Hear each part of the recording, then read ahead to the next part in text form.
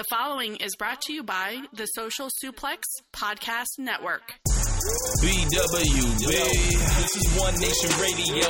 You better get it right. Rich Latta, James Boyd came to give them life. The Blackest Wrestling Podcast has come to kick all ass and drop it 6 feet if they kicking trash. Word, let me welcome y'all to something different. And if you dig it, man, you should let some friends listen. We be getting it in, that's on the regular, dude. Ravish and flow, but this shit rude. See, James don't rap, so I had to break it down. The whole network, man, we coming for the crown. Raps in the columns, I keep them both covered. Making the beats too, so the listeners can bump it. Hit us with the rating, yeah, I'm saying it's a 5. Before you hit it, talk, bob your head side to side. It's One Nation Radio, and this is the beginning. It's Rich, and I'm here with James. It's time to listen to One Nation. We got to unleash the power of the pyramid. This is Mike Sempervive from WrestlingObserver.com. Check me out on Wrestling Observer Live every day. And also check out your boys, Rich and James, on One Nation Radio. This is Kenny Omega. We're listening to One Nation Radio. Check it out, guys. These guys know what's up. Big Kenny Omega fans. That's all that counts to me. Goodbye and good night.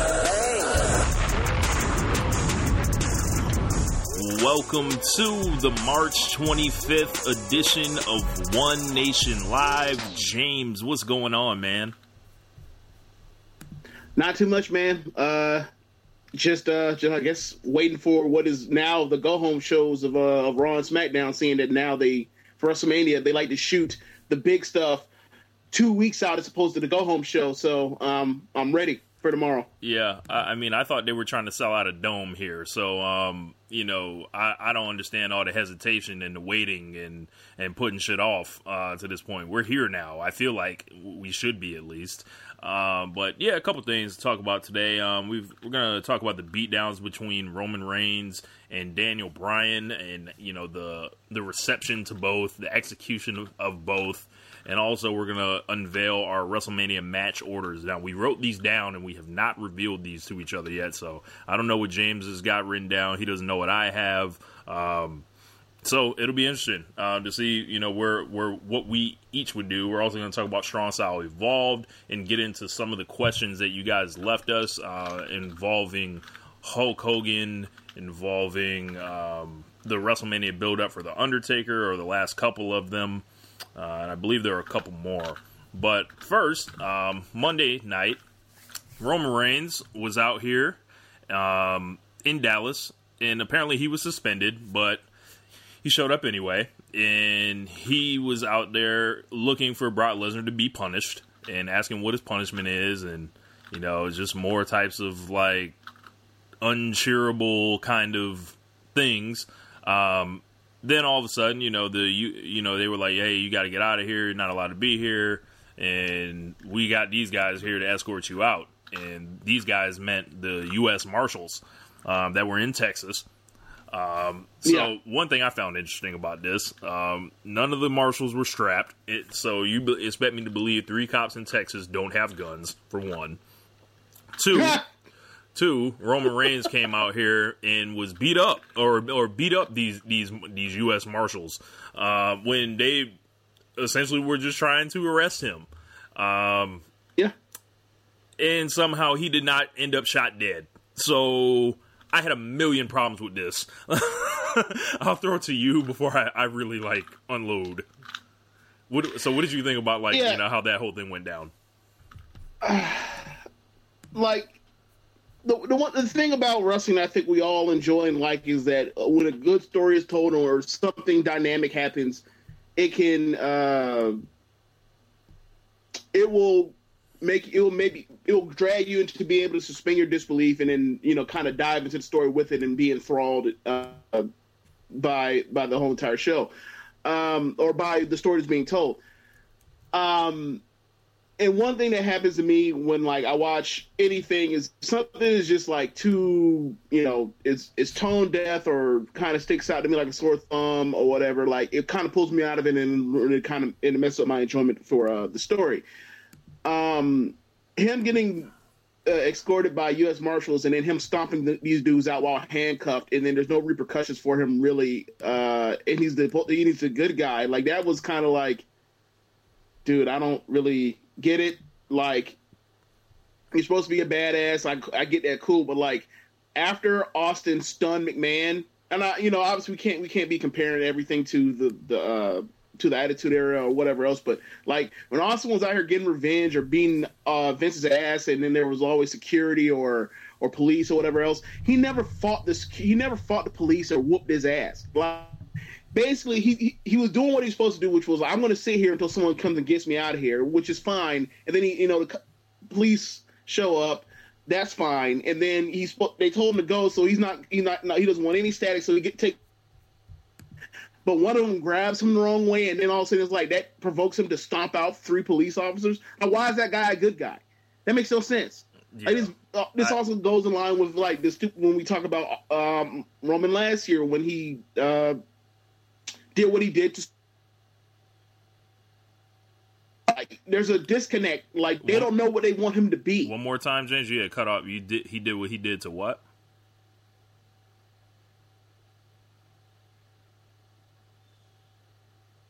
After what he did to Strowman, like Gotcha. There's a disconnect, like from week to week on what they want him to be. Like, do they want him to be the good guy or not? Right. Now, especially like in Texas, the same city where they were out here shooting police officers and all that, and he's gonna stomp out cops and all that. And mind you, I'm not one to be like sticking up for cops or anything, but I just feel like that situation would have gone a little bit differently if that was me and you out there. So. Yeah. That was the problem I had with it, and I think there was a moment like they played it up for laughs almost after a while. Like when Lesnar came out there and whooped his ass, it seems like they got the reaction they wanted. Like people were like, "Man, this guy Lesnar's an asshole," But then it kept going, and then it was like that little bit of sympathy that Roman Reigns may have like somehow like pulled out of the crowd slowly morphed into "You deserve it" chants as he was just getting thrown off the what's the fucking thing called, the gurney. He was getting thrown off the gurney, and the other part that had me like just like, this is so stupid. When Lesnar came out there and whooped the dude, Michael Cole was like, Lesnar should be the one that's being arrested. Like, it's like, bro, you just seen this man like mash out 3 cops. Like, what are you talking about? Stop the tomfoolery, bro. Like, I don't understand this. Like, if you take away the context of this is a wrestling show or this is a TV show and it's bullshit, right? If you just throw in like the real life situation of like you take that away, it's like this guy was out here fighting cops and beating up cops. One guy basically comes out and stops this freaking lunatic. Like in a real life situation, Brock Lesnar gets toured around his city, his community, and is heralded as a hero. Yeah, I don't know, but bro. He's the guy that should be arrested. I don't understand. I thought Blue Lives Mattered, Rich. I don't know what's going on here. Yeah, man. So one thing, Simon, I see left a comment. He said, "Why did Reigns have his tactical vest on like he was there for a match?" He did not. He had the Roman Reigns tank top on that kind of looks like the vest, but it is not the vest. Yeah, he had an undershirt on. Yes, right. So, how did the thing like do anything for you as far as like the build for the show, like, or how would you have done this? Because I have my idea of how I would have done it. I would have just had him fight, and then had like the geeks in the back try to break him up. I would have had them do a pull apart or a brawl, one of the two, or both, or whatever else. Like. Or I would have had them, bring out security geeks, not cop geeks, and I would have had those two, like, break those two up, or they would have went through them like a hot knife through butter to get to each other. It would have been something along those lines where, like, this is, Roman's been talking so much shit over the past, 3 weeks or whatever about how he's this privileged prick.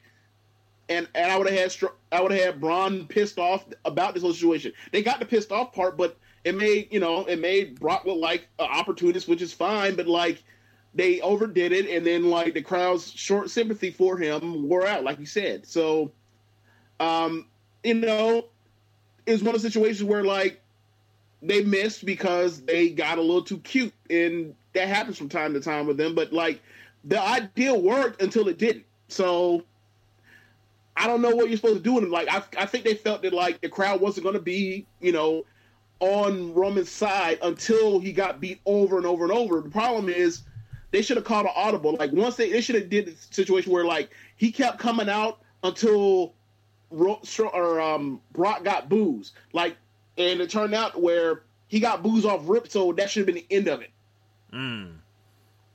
So, how I would have done it, I would have had Paul Heyman and Brock Lesnar out there in the ring, cutting a promo, basically talking all the shit, answering everything that, you know, Reigns has been saying about Brock Lesnar, you know, whatever. And then, you know, it's real simple. Roman Reigns runs in from the crowd, no words necessary, no crying about it's not fair that this guy doesn't show up and I'm here. None of that bullshit. Roman Reigns hits the ring like a ball fire and wears Brock Lesnar's ass out. That's exactly how you would have just got that man cheered. I've said it week after week on this show. He's going to have to earn it physically with this, because anything they do is just going to get met with a side eye, because it's like, y'all are moving these goalposts over here now for this man. Y'all bending over backwards this way to get this man cheered. Just let him fight. Literally. You don't have to do much for that. Do what you're doing with Styles and Nakamura, essentially, at this point, which is nothing. Like, and I don't, wow. You know, I really think he should have ran in from the crowd. He could have been escorted off from there by, like, security or whatever. Not cops without guns. That's just stupid. Yeah, and then from there, and then you somehow either you do like some type of hard way with Lesnar. Lesnar has to walk away like bleeding or whatever, and like looking angry and whooped and everything like that. And while Roman is being carried out of there, and then you know what? After that, you have Paul Heyman and them come out there at the end of the night after that and say, we're gonna finish what we were talking about until we were interrupted by Roman Reigns. And then what? James, I bring Roman Reigns' ass back out there again and whoop Brock Lesnar's ass again. That's what you do with this shit, and that it would be so easy to get Roman Reigns cheered, I feel like. But WWE, you know what's also weird about this situation is that like when you look at Brock's singles feuds from like from last year, pretty much all of them, like. He sold his ass off for Strowman in the lead up to the feud. He sold his ass off for Joe. He sold his ass off for Goldberg. And this time it's like, oh, like the guy is actually really going to beat me and be, you know, and be the next guy. Like, I ain't selling for him. Like, that's weird. Stupid. What up, Casey? I don't get it. Yeah, man. It's a weird thing, like with how, you know, they're doing this. But let's compare that to what happened on Tuesday, or do you got any more? One more thing I want to mention, though, right? Yeah, is like this entire feud is that like Roman deserves it, right? Like you deserve it. Like the whole thing is like I'm the one here busting my ass every single, like almost like the Miz promo when he cut on Bryan a year ago, and it's like I'm the one each and every week in that ring beating people up, right? Like, that's what Roman is basically saying. Like, where's my props? Because I'm the one that's here every single week, and Brock feels like he's better than everyone else because he just come and go as he pleases or whatever. And it's like, he basically like, I want my participation trophy. Like, that's cool, that's great, but like... I want the props now? You look at... Yeah, but you look at what AJ did... I think it was either this past Tuesday or one before when, like... They were talking about, or actually it was like the week after Fastlane, after the 6-way. And the crowd was like, you deserve it. And then he cut him off. He was like, I don't deserve it. I earned this. Right. Like, I deserve to be here. What the fuck is wrong with y'all? How dare you say I deserve it? Like, I don't deserve shit. I earned it. Right. I think that's and the best response to that And then you look at, like, Roman, and Roman's whole feud is like, I deserve it. Get the fuck out of here. Yeah. It's a weird, like, you know, situation in a sense, because we already know, man. Like, just have them fight. Like, just have them get out there and do it, man. And then if this match, the way that beatdown went, if this match is not a no disqualification match or a last man standing match or something with like no rules, they're making a serious mistake. I don't think they need to come out here and do this. I agree 100% with you. This Suplex City lumber around strong style match. They're past that at this point. They need to just go out here and Extreme Rules, however you want to do it. And I know it's WrestleMania, so they want to try to keep it pretty or whatever. But nah, this shit, it needs to be down and dirty. This needs to be a grudge match. There's so many ways you can just make this thing the main event, essentially, that it should be. And they're walking into it essentially like, whatever. These are our ideas. We're gonna put Vince in essentially in Brock's corner and use Vince McMahon to get Roman Reigns over. Like, man, it leaves a lot to be desired on my end. Well, I don't know how much of it. Well, I think that was a 1 week thing with Vince. I don't think Vince is going to be still in it part like, of consistently. it. That was still part of it. That's true, but I mean, like, I don't think that's gonna continue on to like tomorrow's TV and then like the go home show's TV or even at WrestleMania. Like maybe, like I think the most you might get with Vince is like there might be some backstage thing like at WrestleMania or whatever, but that might be about it. But I really have a hard time imagining Vince like, you know, because Vince at this point he hates being on TV because he thinks he's too old. Yeah, which he kind of is, but you know, you get my point. Like he doesn't really want to do that. So especially for like an actual real live angle, like he might or a real live like be a part of the story for real. Like, I don't really think he wants to do that anymore. He should because he's still great, but whatever. Yeah, man, but let's talk about the juxtaposition that on Tuesday night, there was also a beatdown, and it featured, I guess we can talk about Daniel Bryan's return speech as well. We did our breaking news audio about an hour before that went on the air, and no question, I watched them both. I watched the retirement speech, and then I watched the promo back-to-back. ESPN actually uploaded this from their account, the whole Daniel Bryan return promo. Another major coup. Daniel Bryan's a big deal out here in these streets. But, yeah, he cut that promo, and he said it was one line. It was like, you got to fight for your dreams so your dreams will fight for you. And it was just like, at that moment, we knew, like, he was back. And everything, you know, that I had missed about Daniel Bryan, it came rushing back immediately in that moment. Like, complete crowd control.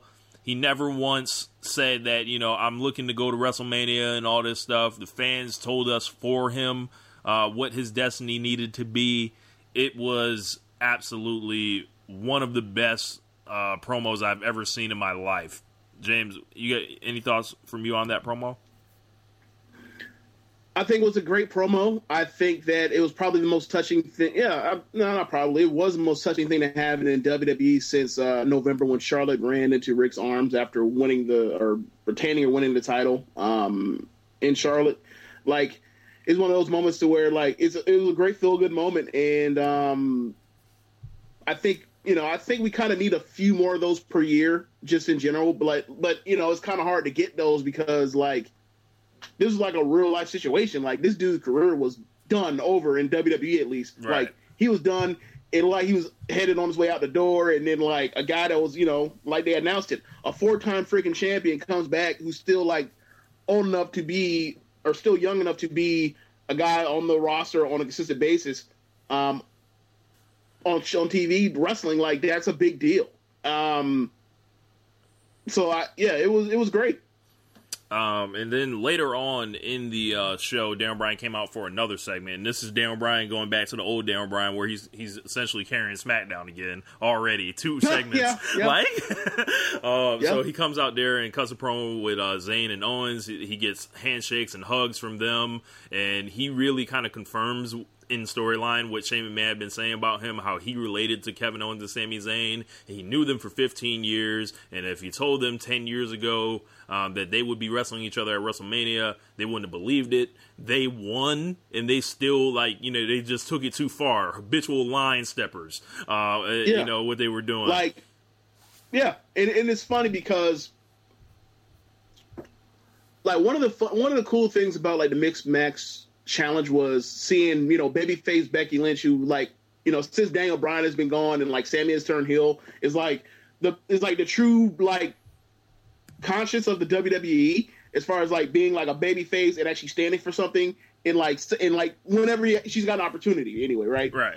And they don't give her singles matches on pay-per-view anymore. Yeah. Right. And to see that situation where Becky and Sammy were basically trying to convert each other to their sides or whatever. Yeah. It lets you know this person stands something and she wants you to stand for what you used to, right? Right. Well, you look at the Daniel Bryan thing, and Daniel Bryan's situation was Sammy, Kevin, we've known each other for this long, if they told you to get a single match at WrestleMania 10 years ago, you would have took it, you would have been happy, you would have been grateful, but you won. Shane was leaving, you got your match, you got matches at WrestleMania, something you bust your ass to get, and that wasn't enough. Y'all deserve to be fired. He's absolutely right. That was just so it was so simple, but it made all of the 6 months or I guess 5-6 months of back and forth between those four, and then also involving Nakamura and Orton in it at times, that was a culmination, and then wrapped it all up in a really nice, neat bow. It truly did. We always talk about how sometimes these feuds make no sense, so they're going to have to, go ahead and make it make sense in the ring. He made sense in one promo, and then you get the angle from there. Yeah, I thought it was great. So from there, Kevin Owens, essentially a guy that his whole deal in WWE is at least in the early parts they kind of haven't really reflected on as much. He fights for his family or whatever, right? So you took this dude's job from him, and then all of a sudden you just looked at Kevin Owens and he just snapped. He was just, super kicked this man, jumped on his ass immediately, and at that point I freaking gasped. Oh my God, they're putting hands on Daniel Bryan already. It's going down. I didn't know it was going to happen that quick. But I guess I should have assumed when them two scumbags came out to the ring, I should have known something was up. And they had my dog outnumbered. But from there, Daniel Bryan fired up, and I saw a joke on Twitter that said Daniel Bryan started whooping ass in biodegradable sneakers out here on y'all boys. This man was kicking their ass in jeans, James, and not looking like he missed a moment. What did you think of Daniel Bryan's physical activity in there, and then also the way he's landing to protect himself? If you noticed that. Yeah, I thought it was great. You could clearly, kind of knowing that he's been training and he never stopped really training, you kind of expect at least his striking to still be there, and it was there, and it was cool. I did notice that how he basically now lifts his feet off when he does the corner drop kicks to kind of be able to flip over without landing on his head or neck like he used to in the past. I thought that was smart. And that goes into talking about with him how he said that he's going to work on a style that's less less impact, and that's a good way to avoid that, because landing on your head and neck is not that's some young boy shit. That is not what's up. So but I will say that it was interesting and kind of ironic, or not ironic, I know this is the right word, but it's kind of oh, so Daniel Bryan cleared to wrestle? Let's beat his ass like we used to, like the good old days. Like the good old days, exactly. The only thing I'm shocked. Look, the only thing I'm shocked. I wouldn't be shocked at this rate. Daniel Bryan has to wrestle 2 matches next week. Oh my God, yeah. They love throwing Daniel Bryan out for multiple matches in the show or whatever. Had that man open the show and close the show. It was funny how you mentioned earlier, he's already back to carrying SmackDown. I was that's the third different time in his career where he's immediately going on and carry SmackDown. Yes. Yeah, that's funny. 2 segments, just like old times. Go out there and do 2 different segments at 2 different times. Why? Because you are the biggest star of the show. Yeah.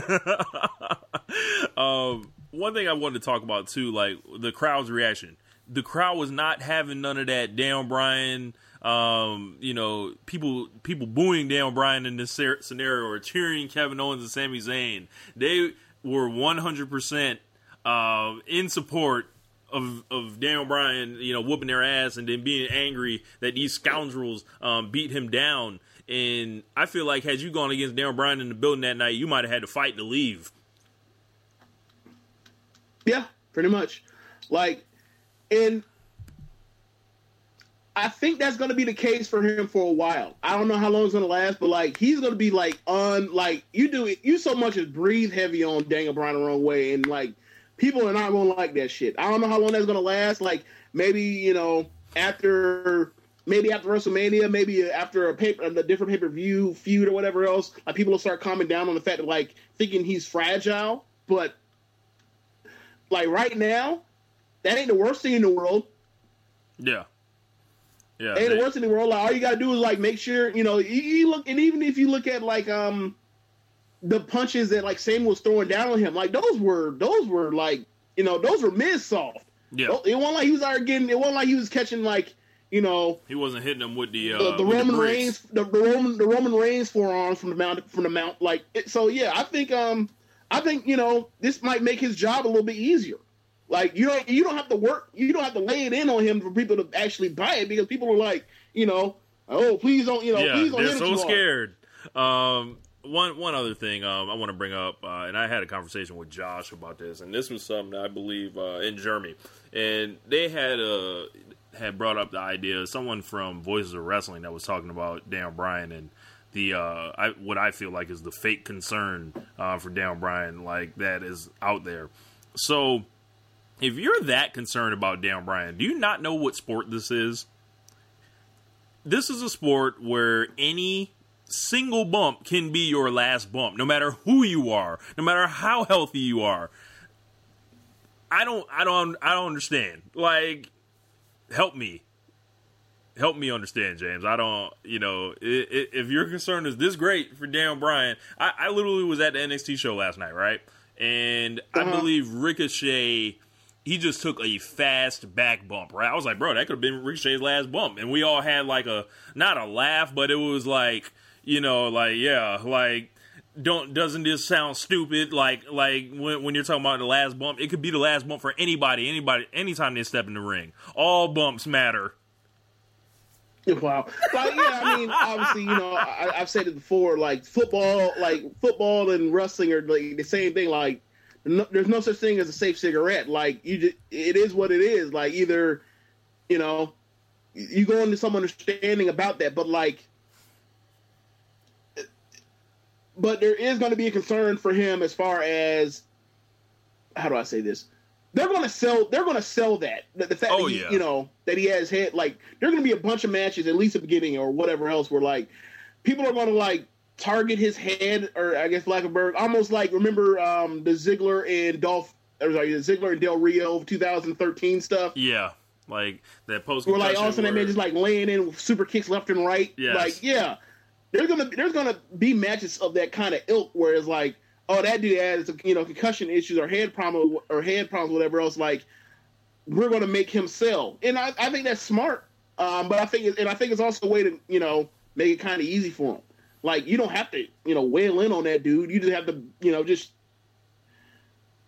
shoot something that looks good. I don't think you have to do all that kind of stuff to be able to get people to buy into it, because they know that, like, this dude lost 3 years of his career because of head injury, brain injury. But the crowd reception to the whole scenario, like Daniel Bryan, like it's a stark contrast. I feel like what happened Tuesday night and Monday night, and anyone that didn't see it, I suggest you either wipe your eyes or because this is what it's supposed to look like on Tuesday, right? And then Monday is like, we fucked up. I will say this though, even if they didn't do like the cop beatdown, those had just been security geeks or whatever instead of like the Marshall thing. Like, there's still levels to this. Like, they were talking about one of the most beloved baby faces of the last, 30 years of pro wrestling. Just coming back from injury and then getting whooped on immediately compared to a lukewarm baby face who, bro, this is a gimme. A babyface up against the cops. Who's been basically like who's been. Well, let me finish. Like a lukewarm babyface has, like, the whole claim for this whole WrestleMania feud is to complain. So, like, of course that wasn't going to work. No, I don't really know what we were at. We were all at different levels to start off with this to try to compare to it. But yeah, like one was already had hurdles and then like didn't help alleviate the hurdles, and then the other one was perfect, and then like they also built it perfect as well. So that's why they're so desperate. Like, yeah, definitely. This is a baby face who can't get cheered opposite of the cops. What? Like, this is a gimme. Like. Look, man. I'm not getting into that with you. I'm not doing that. Awful. Look, all I'm gonna say is this. Look, man. Look. In Dallas, maybe they like police enforcement more than we do. I don't know. You know, Walker, Texas Ranger, that was a big deal for them. That was a big deal for them. I don't know. Look, in any other situation, anybody, if you have AJ Styles facing off with the police, we cheer AJ Styles. If you have Stone Cold Steve Austin facing off with the police, if you have The Rock facing off with the police, if you have John Cena facing off with the police, like, I feel like all those other guys get cheered. Maybe they should fix this. Maybe, but I will say this: if they had him going out there like how they've had him for months, complaining about another guy, what another guy is doing, and the privilege that person gets, and they're talking about, you know, what about me? What about the Roman? Yes. Then like then you know, it would not be that well taken to either. This man's out here pocket watching, like, man, his contract don't look the same. Like, yeah, I don't know, man, it's whack to me. That being said, it's still going on last, but and I feel like for the overall, and I'm probably giving away a little bit of my next segment, but it's like, if this is what it takes for them to hurry up and get past this shit, fuck it. I just like, just do it, and then we can think of it like this, right? Think of it like this, all right? You can say whatever you want to about this or whatever, how ineffective he looks as a person to get behind or rally behind and whatever else. But this feud right now is going on. It's still light years beyond what they did at WrestleMania 31. Still. I mean, look, you're correct, but what were we really comparing it to? Absolute trash. One of the worst main event feuds ever. Yeah. Like, my point is, like, if you judge on the Roman Reigns curve for why he deserves to get in the main event WrestleMania matches, like, this might be his best one or second best one. Oh my God. Yeah. It's telling that the last couple years we haven't, like, kind of, like, I feel like we know what the main event is, but it's, like, not unquestioned. Like, I don't know. That whole thing last year, how they put Undertaker and Roman Reigns on last, that really bothers me. Because it's like, y'all know it wasn't Undertaker's last match. Now we know it wasn't Undertaker's last match. That was just the ultimate, like, backdoor of you know, a main event or whatever. I don't know. I think they got I think they got cold feet with Brock and Goldberg because they know they weren't going to go out there for 5 minutes in the WrestleMania main event. Like, that's just stupid. Say again? I said I think they got cold feet with Lesnar and Goldberg. Like, they weren't going to put them on last because they were only going to go 5 minutes, and I feel like that match was like ridiculously scripted. So they were like, just put Roman out there, fuck it, like on the last day. That's so dumb to me. Yeah. Like if which match drew more attention? Which match was set up to be better? Goldberg and Lesnar was the answer for both of those. So, like, I don't get it. Like, I mean, there was a chance that, like, Undertaker and Roman were going to go out there and have an Undertaker Classic main event. Undertaker Classic WrestleMania match. However, like, given that man didn't do it for 30, 31, 30, for 3 straight years, chances are he wasn't going to do it again just because it's Roman. Like, that man's out of here at this point. Like, this man is a guard in his mid-30s now. Like he's not coming back. Yeah, go ahead. You know what's funny? I listened to Chad's podcast this week with Mr. Tito. Mm-hmm. And they both said that they thought that, like, Undertaker and Cena were going to go out here and have a really, really good match. And I'm sitting there thinking, like, and they both profess being fans of basketball. And, you know, we talked to Chad a bunch of times about basketball or whatever else. And I'm thinking to myself, Chad, if we weren't trying to figure out if Undertaker could have one more bullet in the chamber or whatever else. Yeah. Like, if he could still do that, then he would have done that any of the past 4 years. Why would we expect it to happen now? Like, granted, 30, he got concussed early in the match, so like whatever. But like, if you want to put that to the side, fine. That's 31, that's 32, and that's 33. Like, he had a Hell in a Cell match with Shane. Granted, it's Shane, but it's still a Hell in a Cell match. You know how easy a Hell in a Cell match is? Yeah, man. Like, think about WrestleMania 28. Think how easy that was. Bro, they literally just waffling each other with chairs and hitting finishers and, like, faking, or not faking, but feigning, like, what's the word I'm looking for? Like, they were despondent, like, didn't know what each other had to do to beat the other one. Like, it was really, like, a simple, like, the way Bret Hart... And that was match of the year! Correct. And that was WWE's match of the year! Yes. And the way Bret Hart described it, he was like, I knew everything they were going to do before the match, and it still fucking worked. Like... Thank you. So, if he couldn't do it with weapons, like, he has to kind of go out there with regular rules this year. Like, Cena and Undertaker really was on my list of topics, but actually, I do want to talk about Cena and Undertaker because that Cena promo was awful. Like, that segment this week, and then Kane came out there. Like, the last time we saw John Cena and Kane together, like, he was out here trying to get him to embrace the hate. Like, that just makes me see red. Like, I don't want to look at John Cena and Kane at all. Like, why are you on my screen? I think Cena's, like, 2 in a row kind of, is, like, not connecting. Okay, so if this was not... If this were not John Cena and The Undertaker, right? Like, wouldn't this be one of the worst, like, bills for a WrestleMania headlining match ever? This is like... in the modern era, at least. This is like, this is almost worse than the Bray Wyatt Undertaker one. Say that again? Like, this is almost worse than the Bray Wyatt and Undertaker one. Because at least Bray Wyatt could be in the spooky element. Cena is out here calling Undertaker out about Instagram. He's looking desperate. I don't know, man. I thought he did a good job the first, like, major promo with it, and then since then it's just been like, this is exhausting, like, listening to this. Yeah, same here.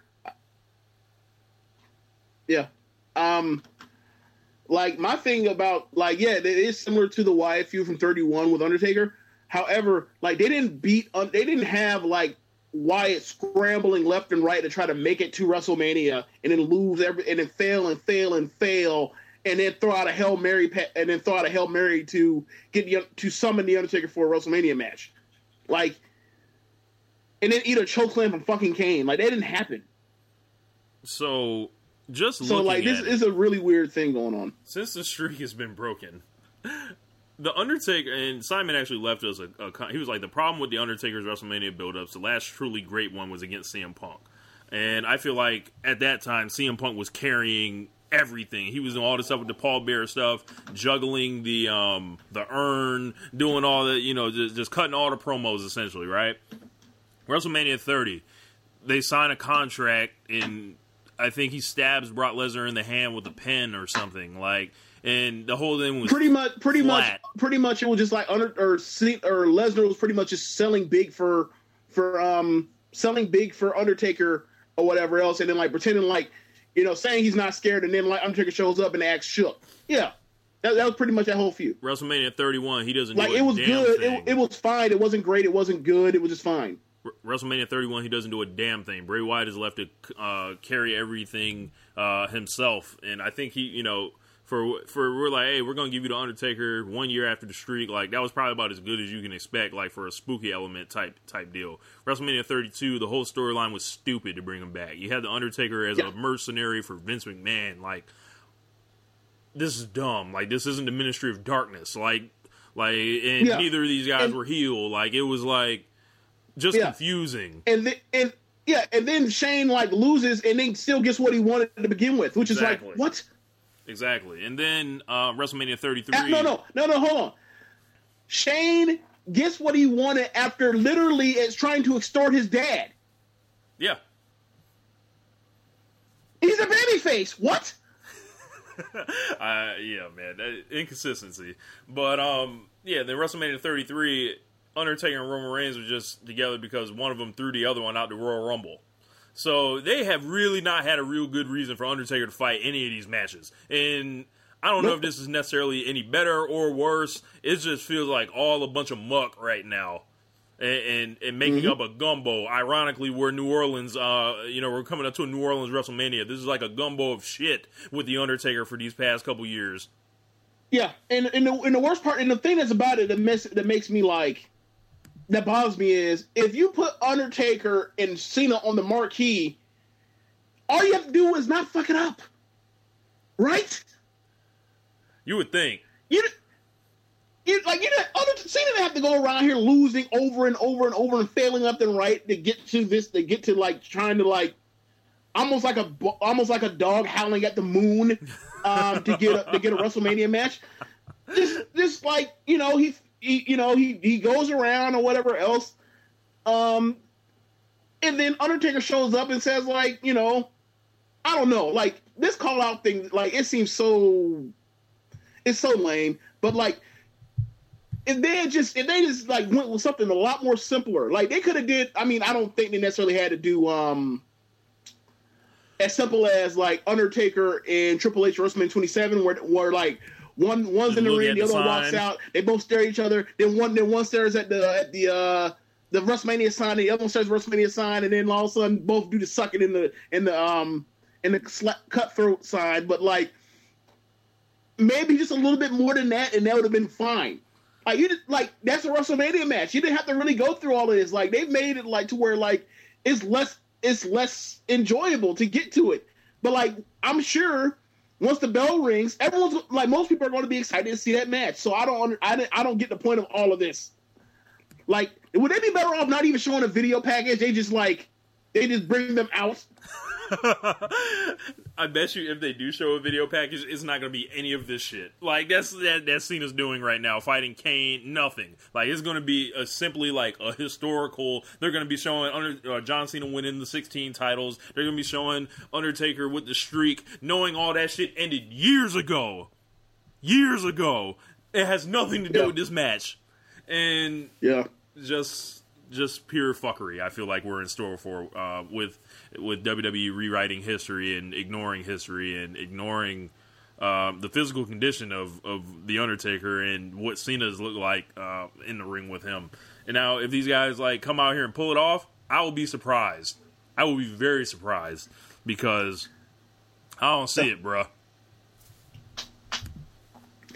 They put it off too long. They should have had this match at 29 or at 30 or 31. They screwed this up. Yeah. Or 32, but Cena got hurt. But like they had from 29 on to do this match, and they just never got around to it. Well, yeah, man. They could have done that at 27. Yeah, they could have done that at 27.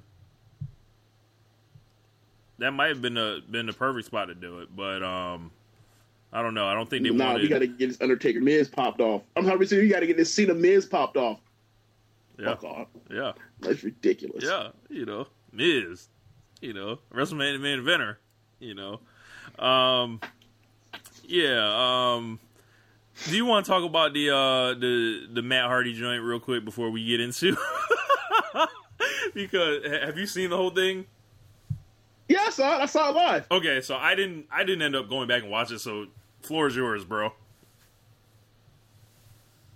I mean, it's just the typical wacky Hardy compound shit, except the issue is the one thing that made people actually want to see to begin with was that like this thing was more like all the Hardy stuff was pretty much like a self-aware comedy,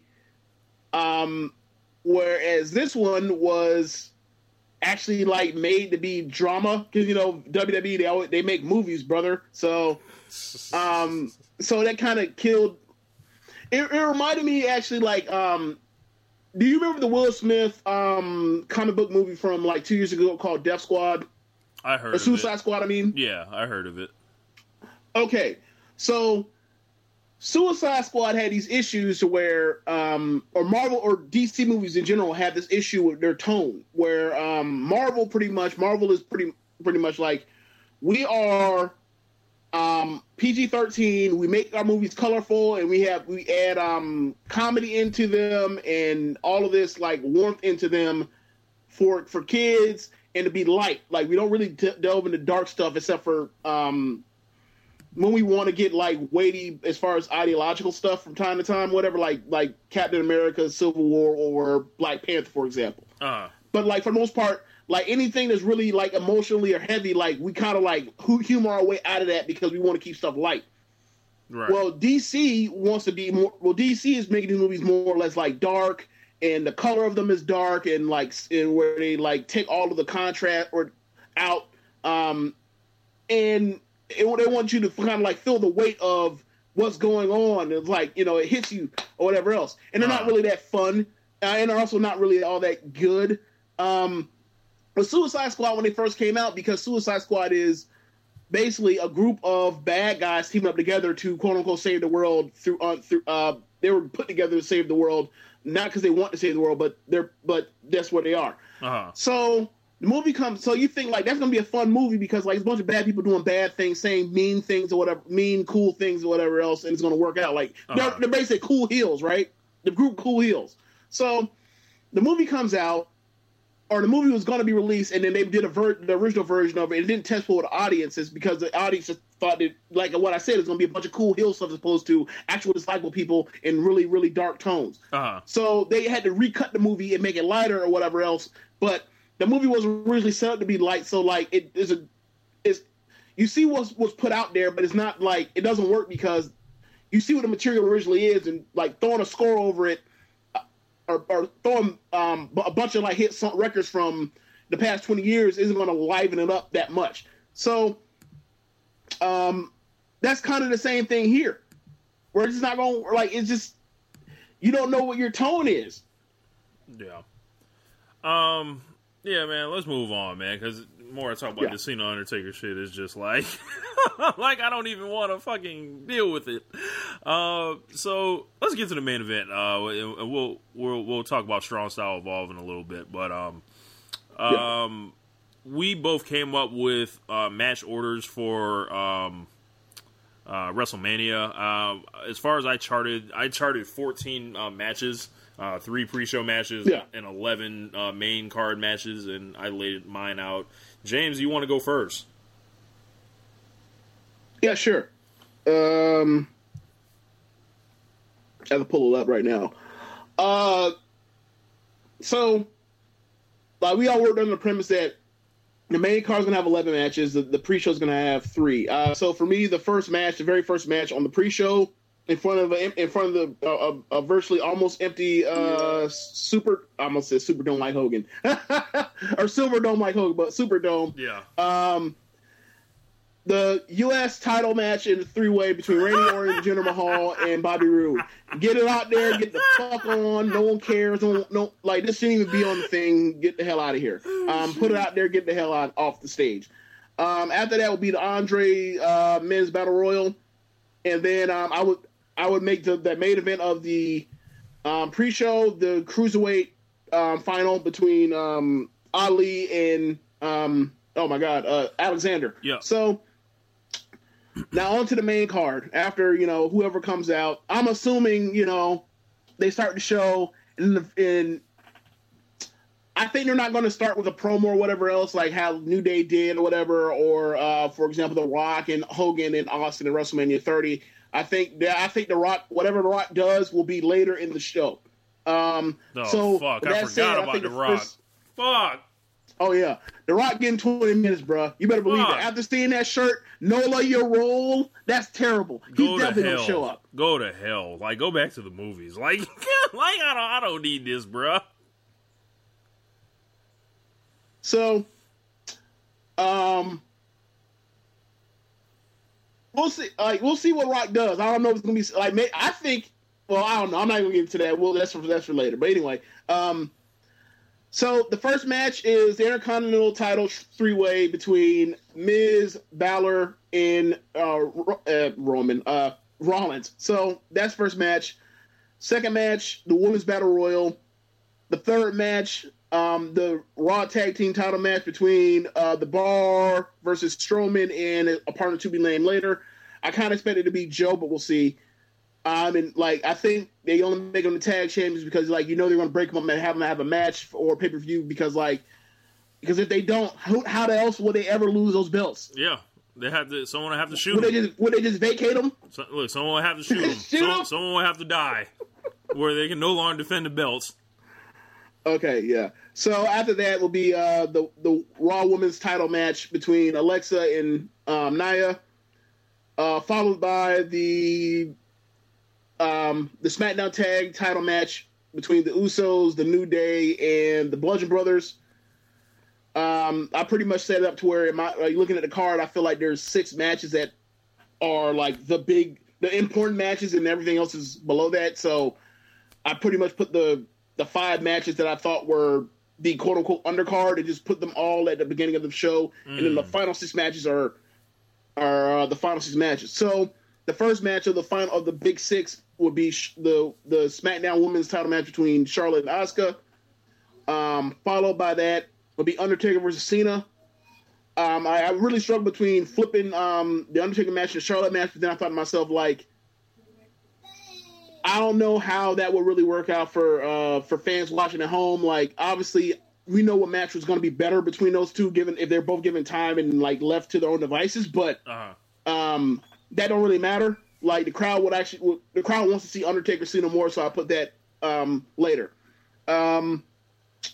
Then I basically followed up by saying, okay, so what's left on the card of the final 4 matches are both brands' top title matches for the men's singles, and then after that is tag matches involving the McMahon siblings. So I decided that we'll put we're going to put the belts. We're going to basically put SmackDown on first, and then Raw on last, and then we'll make sure the belts are the last match between both of those. So, the Daniel Bryan Shane tag match versus the Canadians, that's next. Then Styles versus Nakamura, and then Ronda and Angle versus Stephanie and Hunter, and then the main event Lesnar versus Reigns. All right. Kind of interesting choices. I thought you had you put that's a lot to get through at the beginning to get to where'd you have the SmackDown Tag Team title match? Oh, I had that 5th. 5th, okay. Where was the Raw Women's title? That was 4th. 4th. Okay. All right. So, how I did it, I went ahead and, Cedric Alexander versus Mustafa Ali is on first. I think, unfortunately, they're probably going to get the shit end of the stick. I expect the match to be awesome, but I don't think anybody's going to be there. Second, I'd have in the pre-show, I'd have the WrestleMania Women's Battle Royal. I feel like ever since they took that Fabulous Moolah thing off it, they're not really going to push it to that level. And aside from Sasha and Bayley and maybe Becky, I don't really care about anybody else in that match. Number 3, I'd do Bobby Roode versus Randy Orton and Jinder Mahal. Give them all 3 huge WrestleMania entrances. Hopefully Randy Orton can avoid walking over sperm again. And I foresee, I think Jinder, they got to do something. You know how he won the title? They got to bring out all the motherfuckers for Jinder's entrance, and then Rude basically has to have a choir on each side of him singing Glorious, I feel like. Or else, this match makes no sense. You don't do anything. This is awful, this match. But on to the main card. We had the same opener. I had Seth Rollins and The Miz. Wait. So you're going to go through all of that with all of that, you don't spend all that money on the match is going to end up on the pre-show? Yeah, because fuck them. Bro, we don't even have pyro these days. That's fine. Okay, whatever. It's your card. Go ahead. I'm sorry. Go ahead. So from there, we had the same opener. We're going with the Intercontinental title. Seth Rollins versus Miz versus Finn Balor. We're starting it off hot. We're starting it off with three big entrances. I feel like Miz is going to come to the play. He always does something kind of cool. Seth Rollins, we'll see. But Finn Balor for sure is probably going to show up. He was kind of made for this. Second, I'm putting on Asuka and Charlotte because I'm continuing the momentum, the good matches, in the front. Because I know one thing that gets said all the time when the first couple matches are good is this going to be the greatest WrestleMania ever? Like whenever we're watching WrestleManias together and everything like that. So I went ahead and kept that up. On third, I've got the Andre the Giant Battle Royal. I think, for me, it came down to whether it was the women's or men's Battle Royal. There were a lot of guys probably going to be in the Battle Royal that I thought I cared more about rather than putting them on the pre-show. So quick question. Yeah. What man is going to be in the men's Battle Royal that you care about more than Sasha Banks? Let's see. Let's see who's not on the joint. Let's look it up. Like, because I was on the same thing as you. Like, only one of these things, like Highlander, only one will make it, right? Only one will survive. But like, my thing was like the Sasha and Bayley thing, like, matters way more to me anyway. Maybe I'm just looking at just myself, but like they have more more stuff done for that than like anything involving like the men in the Battle Royal and their Battle Royal. Like they just got, this is the Geek Battle Royal. At least they're like, a storyline going on in there. So I might not care about them as much, but I just think like it outweighs. You got Ziggler, you have the Revival, maybe you get the Cruiserweight guys in it. Maybe you get let's see, like Chad Gable, American Alpha guys. Rusev, what's he doing? Wait, Jason Jordan's hurt. No, I meant Gable and 2.0. Benjamin. 2.0. Yeah. Gotcha. Rusev, definitely. Like, and I feel like Rusev has this all over. Like, this should be his. Yeah, I'd probably say that's about it. Okay.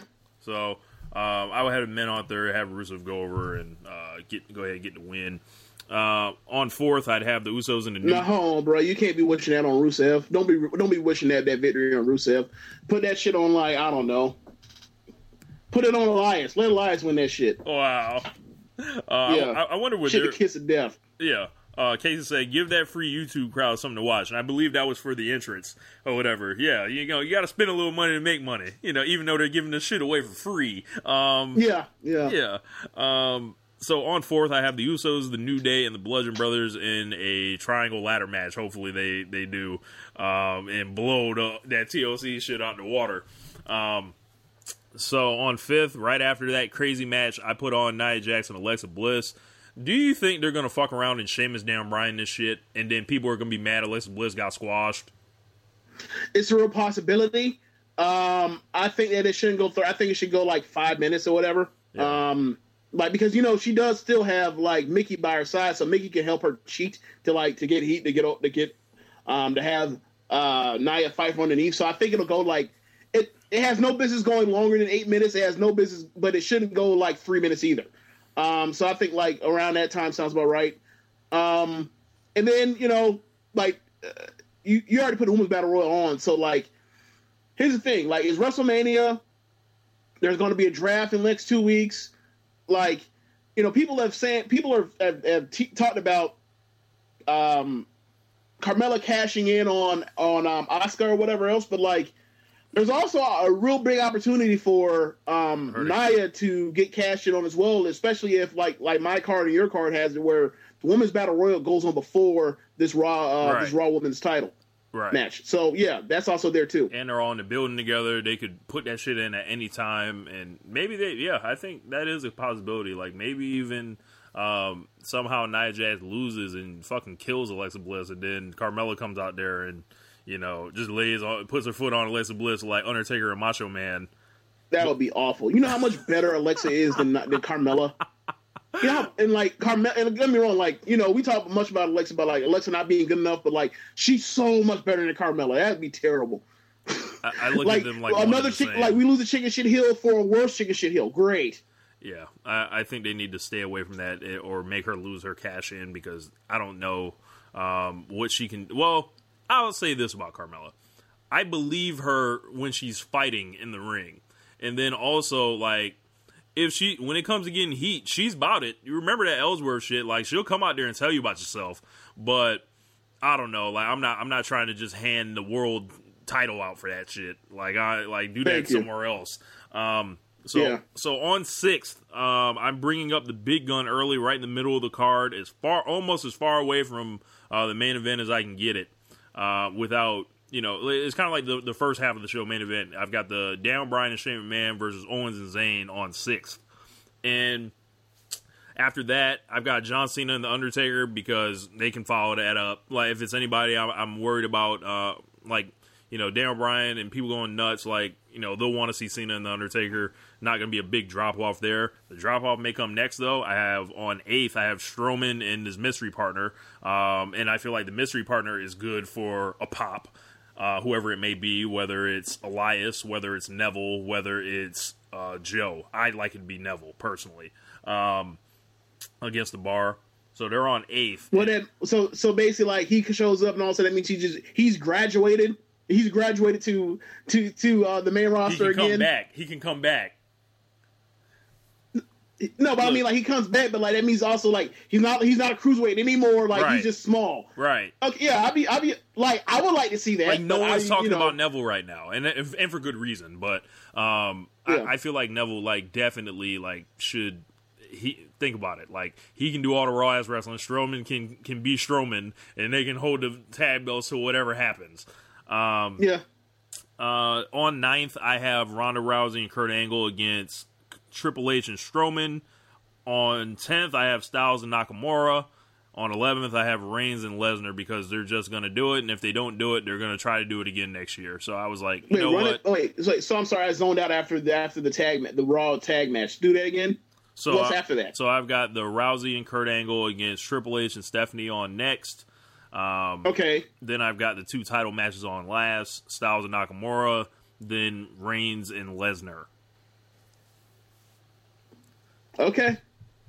So, if it's anybody I feel like they can wrestle their way out of the quote-unquote death spot, it's those guys.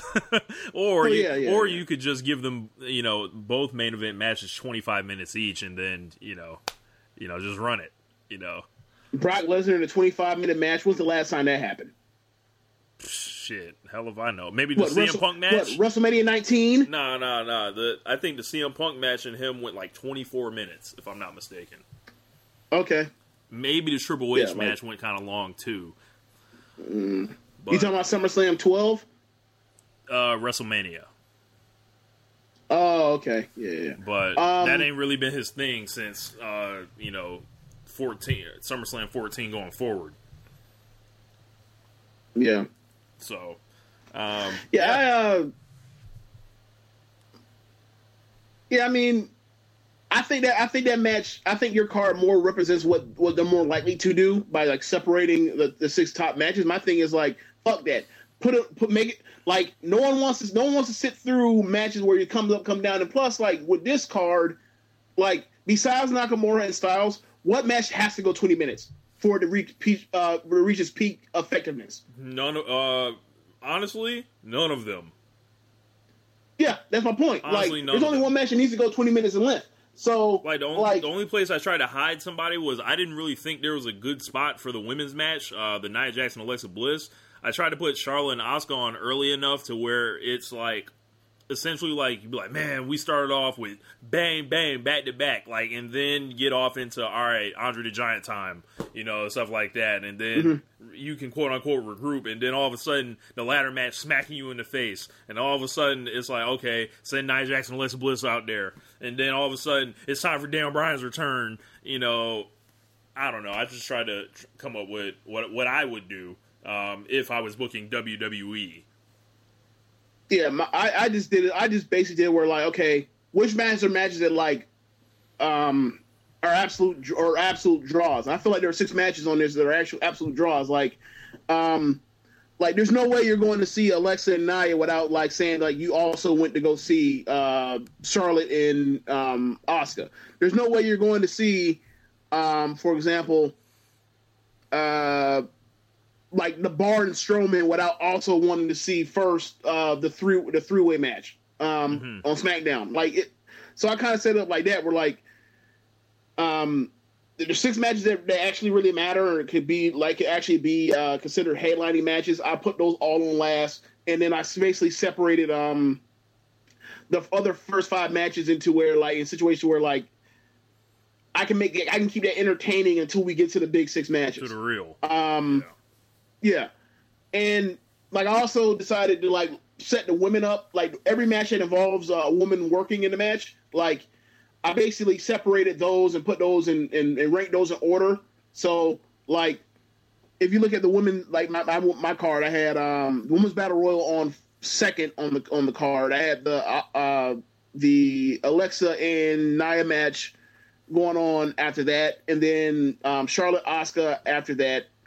And then the final match was Ronda and Stephanie with Angle and Triple H or whatever going on second or semi-main event or whatever. And then like after that, I filled the card out. I filled the card out from there. That's how I'd work mine. Mm-hmm.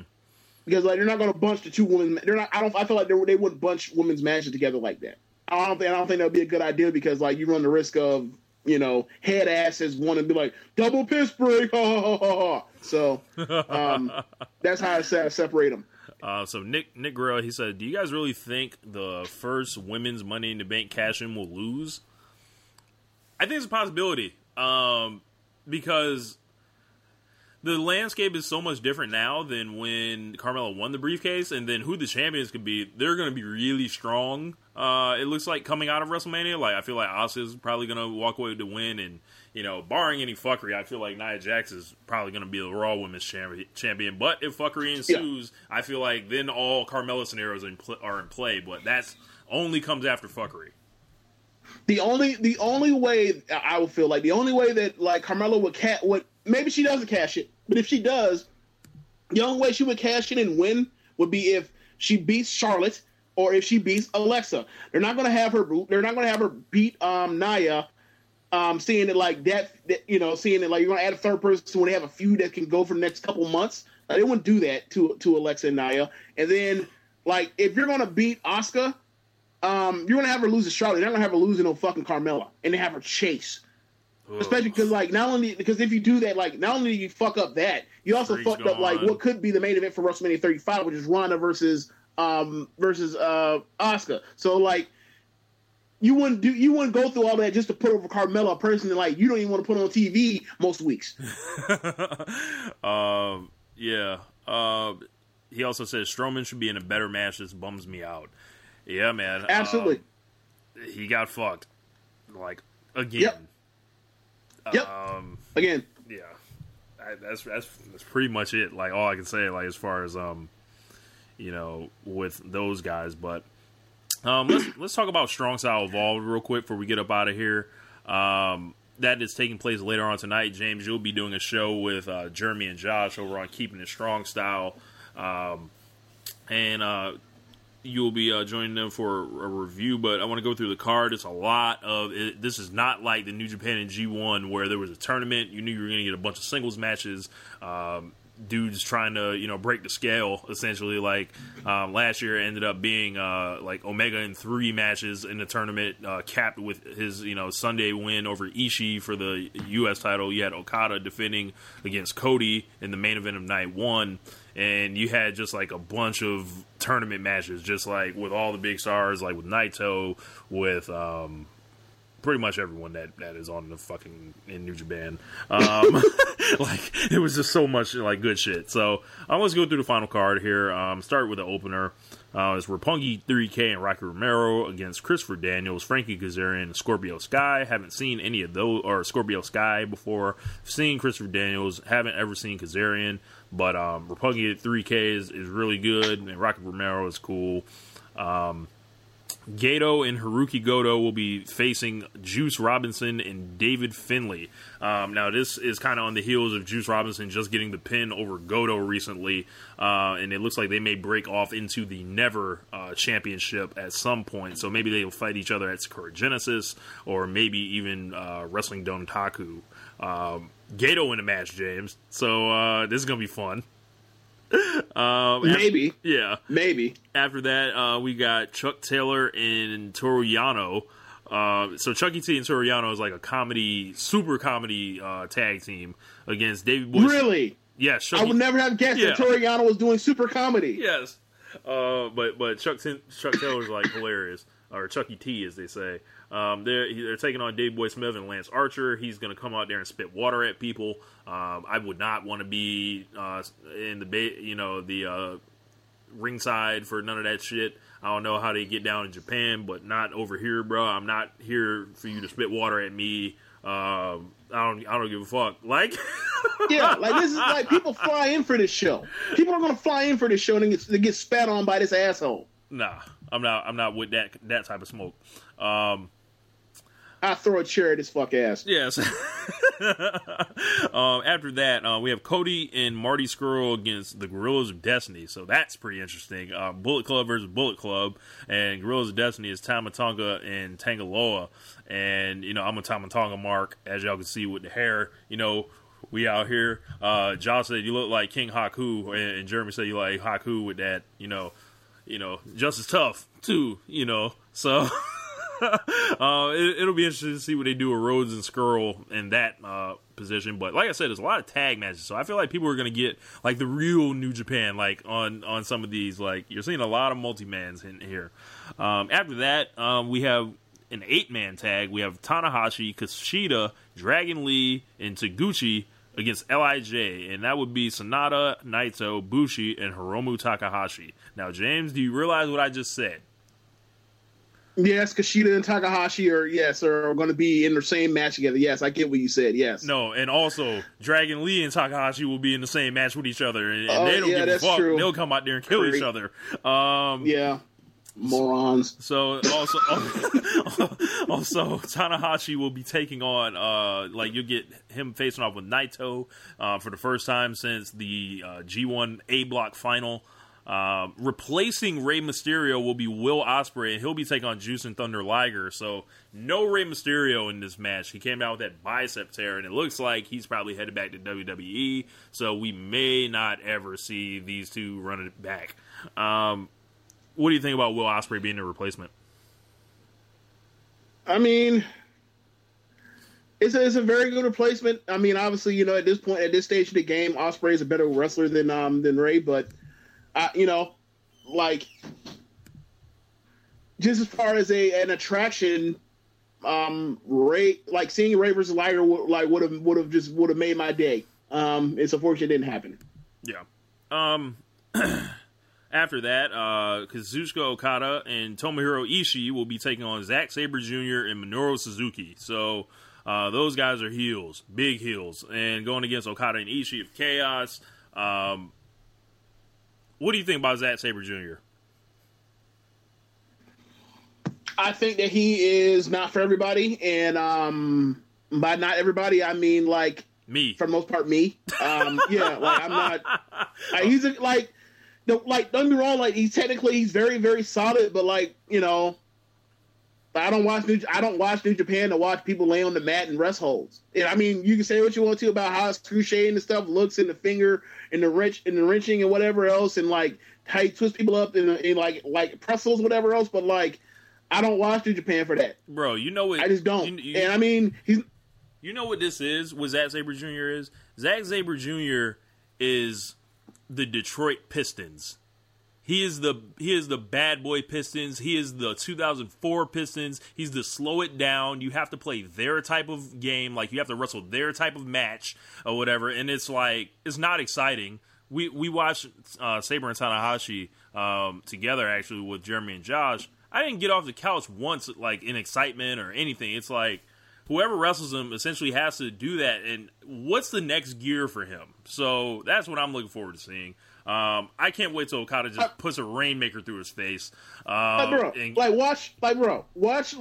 till they do the Okada Saber match. I guarantee you, this fuck is going to, like, when it comes time for Okada to do the the drop kick, he's going to catch his drop kick and then put it into an ankle lock or something like that, and then sit out on it and then wrap it in. Like, it's going to be something like, he's like, oh, great. Like, another thing that, like, is like really fun that you decided, like, you just want to, like, flatten out completely. Great. You take away all the fun, like, and just lay on a bitch. Like, come on, man. Like, that dude can never be a babyface for that kind of style. Like, hit the weights, bro. Do something.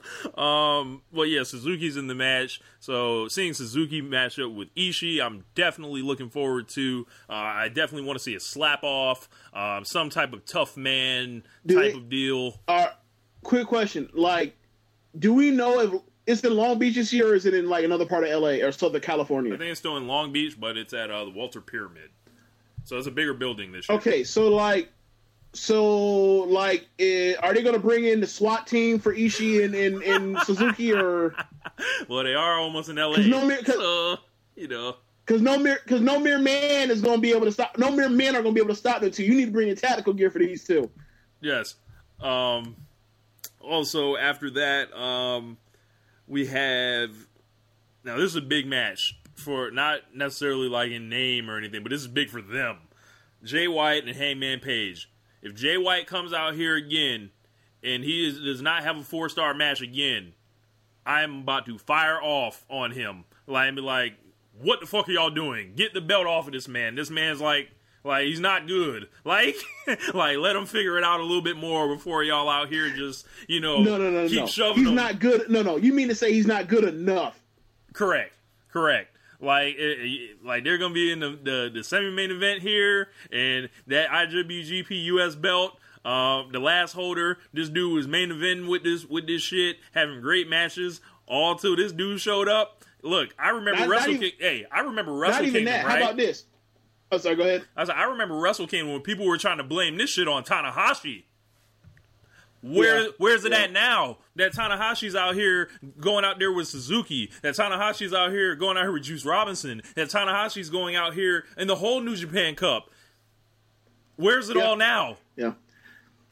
That the ace is still the ace. Thing about it, yeah, exactly. Another thing about it is, like, it ain't even just about the Tanahashi stuff. It's also about, like, Jay White. Like,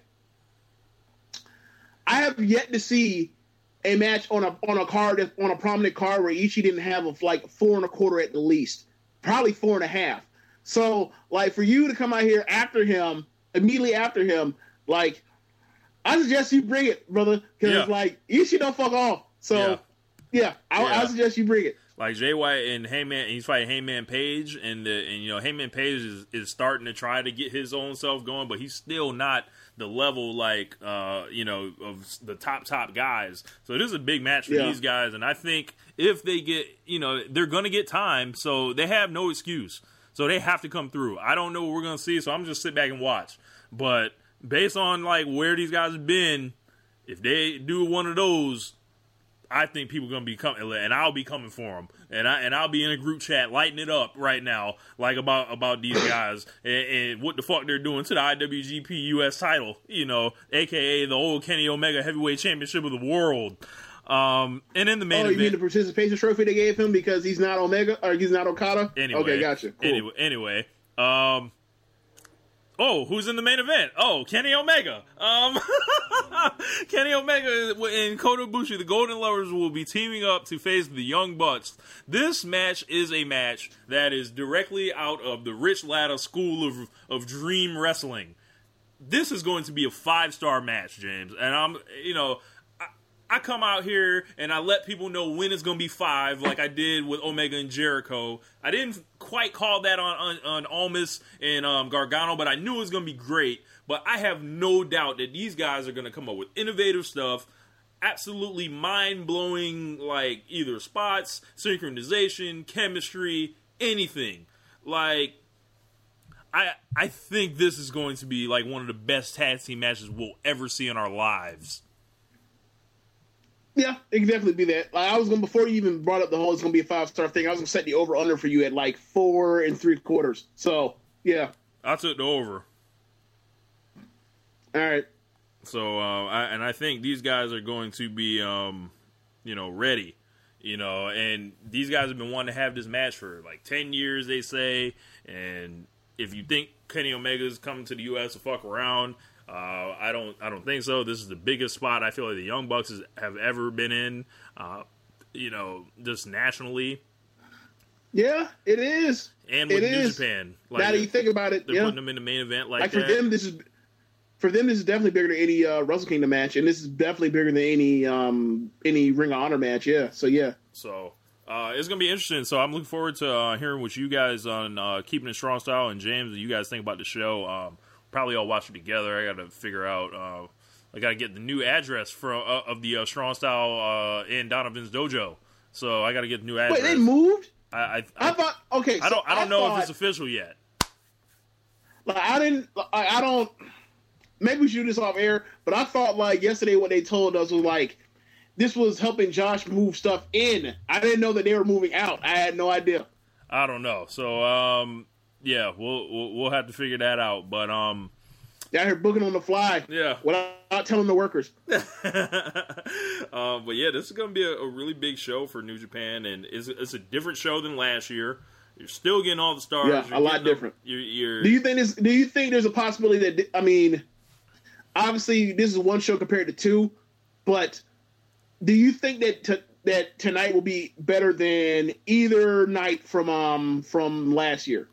It could be better than night one. Because that's a high bar. It could be better than night one. I don't know about night two. Because like when they ended with Kenny Omega cutting the promo with the belt and basically like looking like a god, like that's gonna be hard to top. But if anyone can do it, do you think it could be better than night one? I think night one was. I mean, geez, that Elgin match was incredible. Yeah. The other match was incredible. What was it? It was Ishii versus Omega, right? Or am I wrong? That was night two. Night two. So I'm sorry. So Elgin with Omega was the first night, right? And then Ishii fought who in the first night last year? I forgot. He might have fought. I had to look it up. Naito.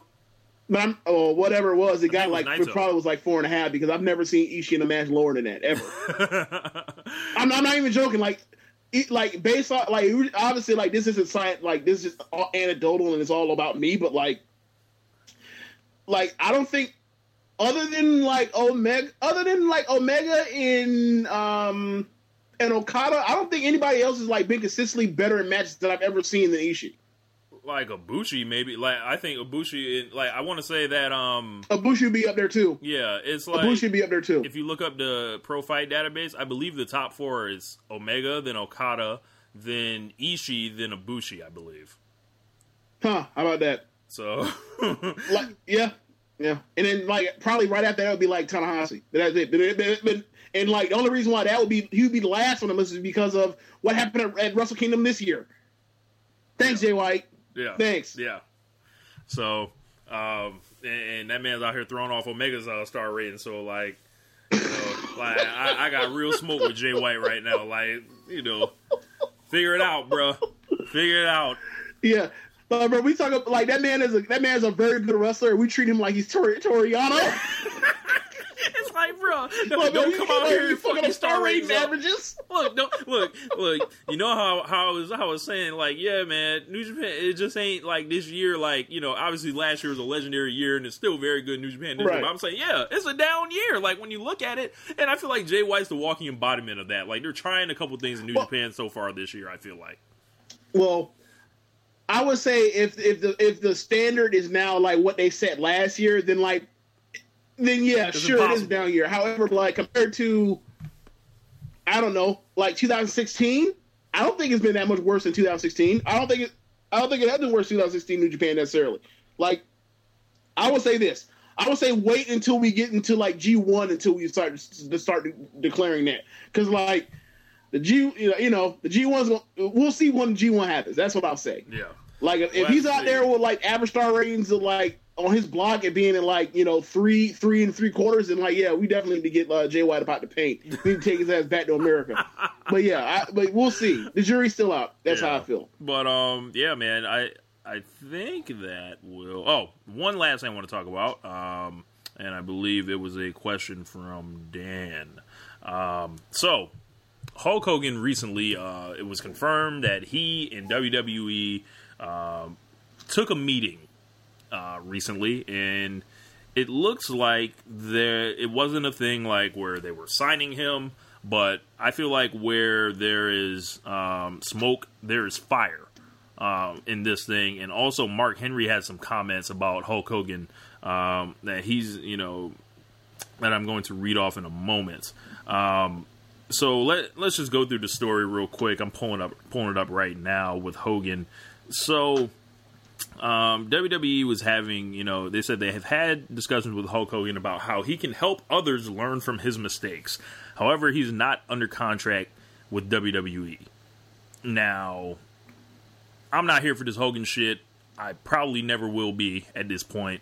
Hogan has a lot to do as far as, trying to get that real forgiveness rather than, in my opinion, from where I stand. And, I don't want to speak for black folks everywhere because I'm sure, not everyone feels like us. But time passing just ain't going to be enough. Yeah, I agree. And right on the heels of this Moolah shit, to me, Hulk Hogan contributes zero to WWE right now. They're not going to let him wrestle at his age. They're not going to really be able to send him out there anywhere unless they're all right. We'll end the interview if you ask him about such and such. It's an unnecessary headache. I feel like. Do they really want to sell Hulk Hogan merchandise that badly? I think that's part of it. They'd be like, well, bring him in. He can always sell merch for us or whatever else. And it is a big business, and big businesses are not people. They're heartless. They're heartless, capitalistic institutions that are only meant to make money. So whatever. I feel like if they want to bring him back, cool. But that cool is contingent on them actually reaching out and doing something to actually show there was some type of something done as opposed to just time passed. Right. So whether that be he's out in the community or doing whatever else or going on tour or going on a PR tour, showing contrition or whatever else, or put some money on something, unless it's something like that or something along those lines, I don't really want to see Hogan back. Because like you said, at this point he has nothing to any of these shows or whatever else. And then another part is whether he's an ambassador or he's going to be an on-air talent. If he's an on-air talent, what can he do besides, I guess, GM? Everyone do you want to see Hulk Hogan GM and come out there every other week, fucking up promos and messing stuff up? No. Yeah, no. Right. Yeah. So, I think whatever they do, they better have a plan. Kind of like that. I told you about the old Dean Smith story, where it's Coach Smith, if we're up by 3 and the time's running down on the clock, should we take the foul before they get the shot off, or should we just play it out? And Dean Smith says, whatever you do, make sure you have a plan so that when the media comes and asks you, you can say this was your line of thinking.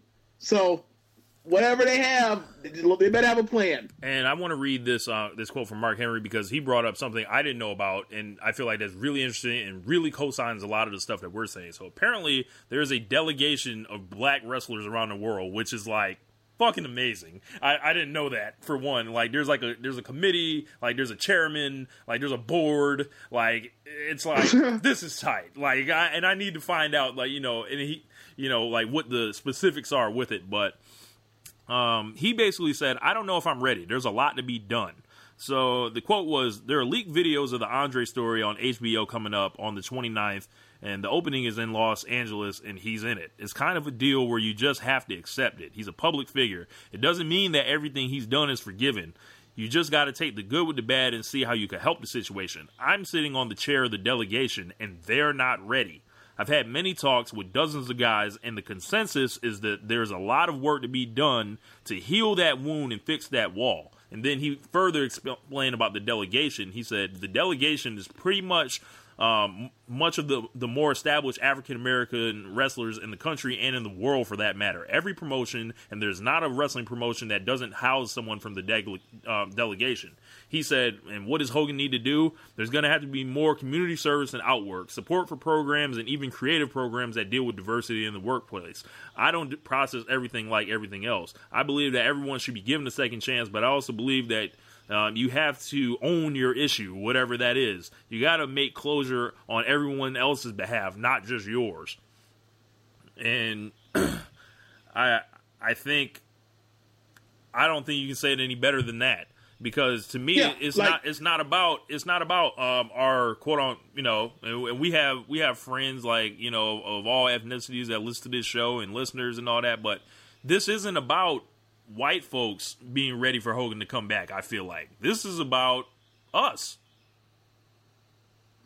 Well, I mean, yeah, it's about like the aggrieved party, and what do you do to show a sincere, or at least something that looks like a sincere olive branch or whatever, or mea culpa or whatever you want to call it, to the aggrieved group.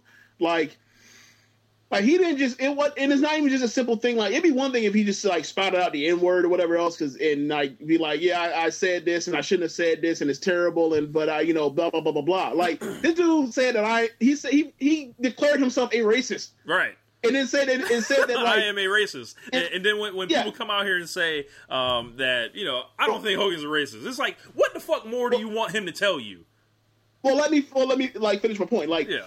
He said that he declared himself a racist, and then said that like he would not want his daughter Brooke to be like involved with any black people unless they are a black person that has a bunch of tools or whatever else, or basically an exceptional Negro. Yeah, like, that's the only, like that's it. So it's like, oh, okay, like you're okay, so you're like the worst, like you're like all on like the mistigation, all the other foolishness too. Like you're one of those, like Jesus. So yeah, it ain't just a simple, I made a bad choice of words, or I was upset, or whatever else, blah blah blase squad, whatever else. Like, nah, that man went beyond the whole like heat of the moment type of thing. Like, man had the mindset out here, letting you know like what it is, the ideology behind this shit. Yeah. So, yeah, like that man out here worried about motherfuckers replacing him. So, if you catch my drift, so. He definitely has to come correct with it, and all we ask, like, I ain't even asked for no like real. I'm not even asking for some real deal, like, be like Michael Vick out there telling kids left and right, like, this is a mistake, you don't do this.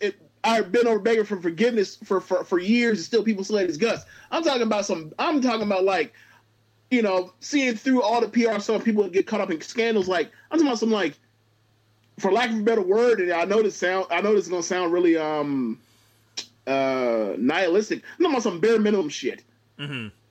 Just some bare minimum shit. Like, like we'll see what they do. Like, if they hopefully, I will say this. One thing though will make me upset is if they make this into a storyline. Oh my God! When they have like the New Day walk up on him or something, like, and welcome him back and whatever, like, I'll be disgusted. Like, I'll be like, yeah, this is stupid. Yeah. Yeah. Like, just, bring him back, have him acknowledge it, or acknowledge it off air or whatever else. Do what they need to do as far as reaching out and go from there. Like, but like short of that, like, kick rocks. Yeah, I think he needs to like if you're gonna do it right. It needs, like you need to open up the checkbook. You need to go over to Greenwood. You need to go over to Ross Norton. You need to go over to Southside St. Pete.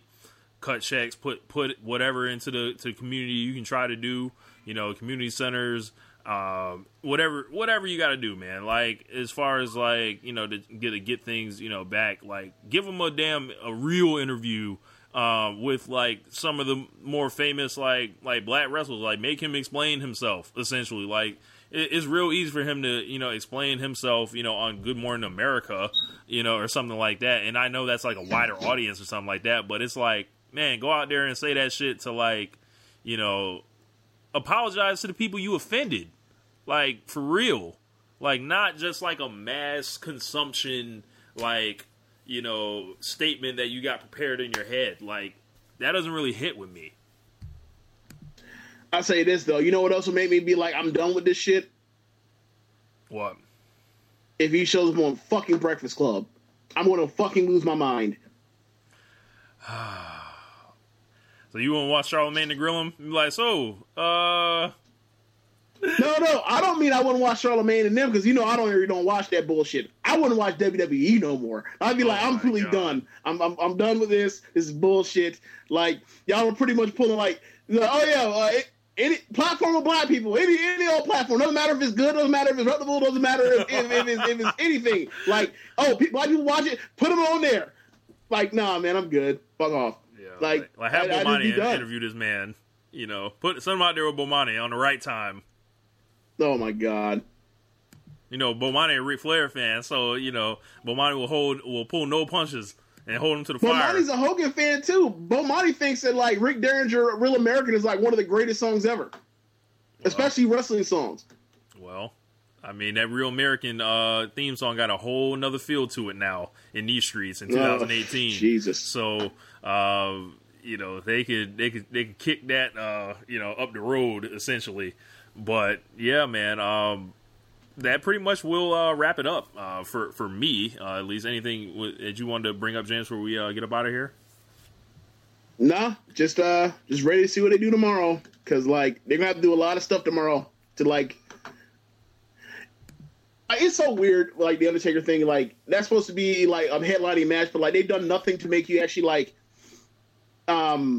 think like, oh yeah, that match is going to happen. So like, yeah, we're just definitely going to sell these tickets.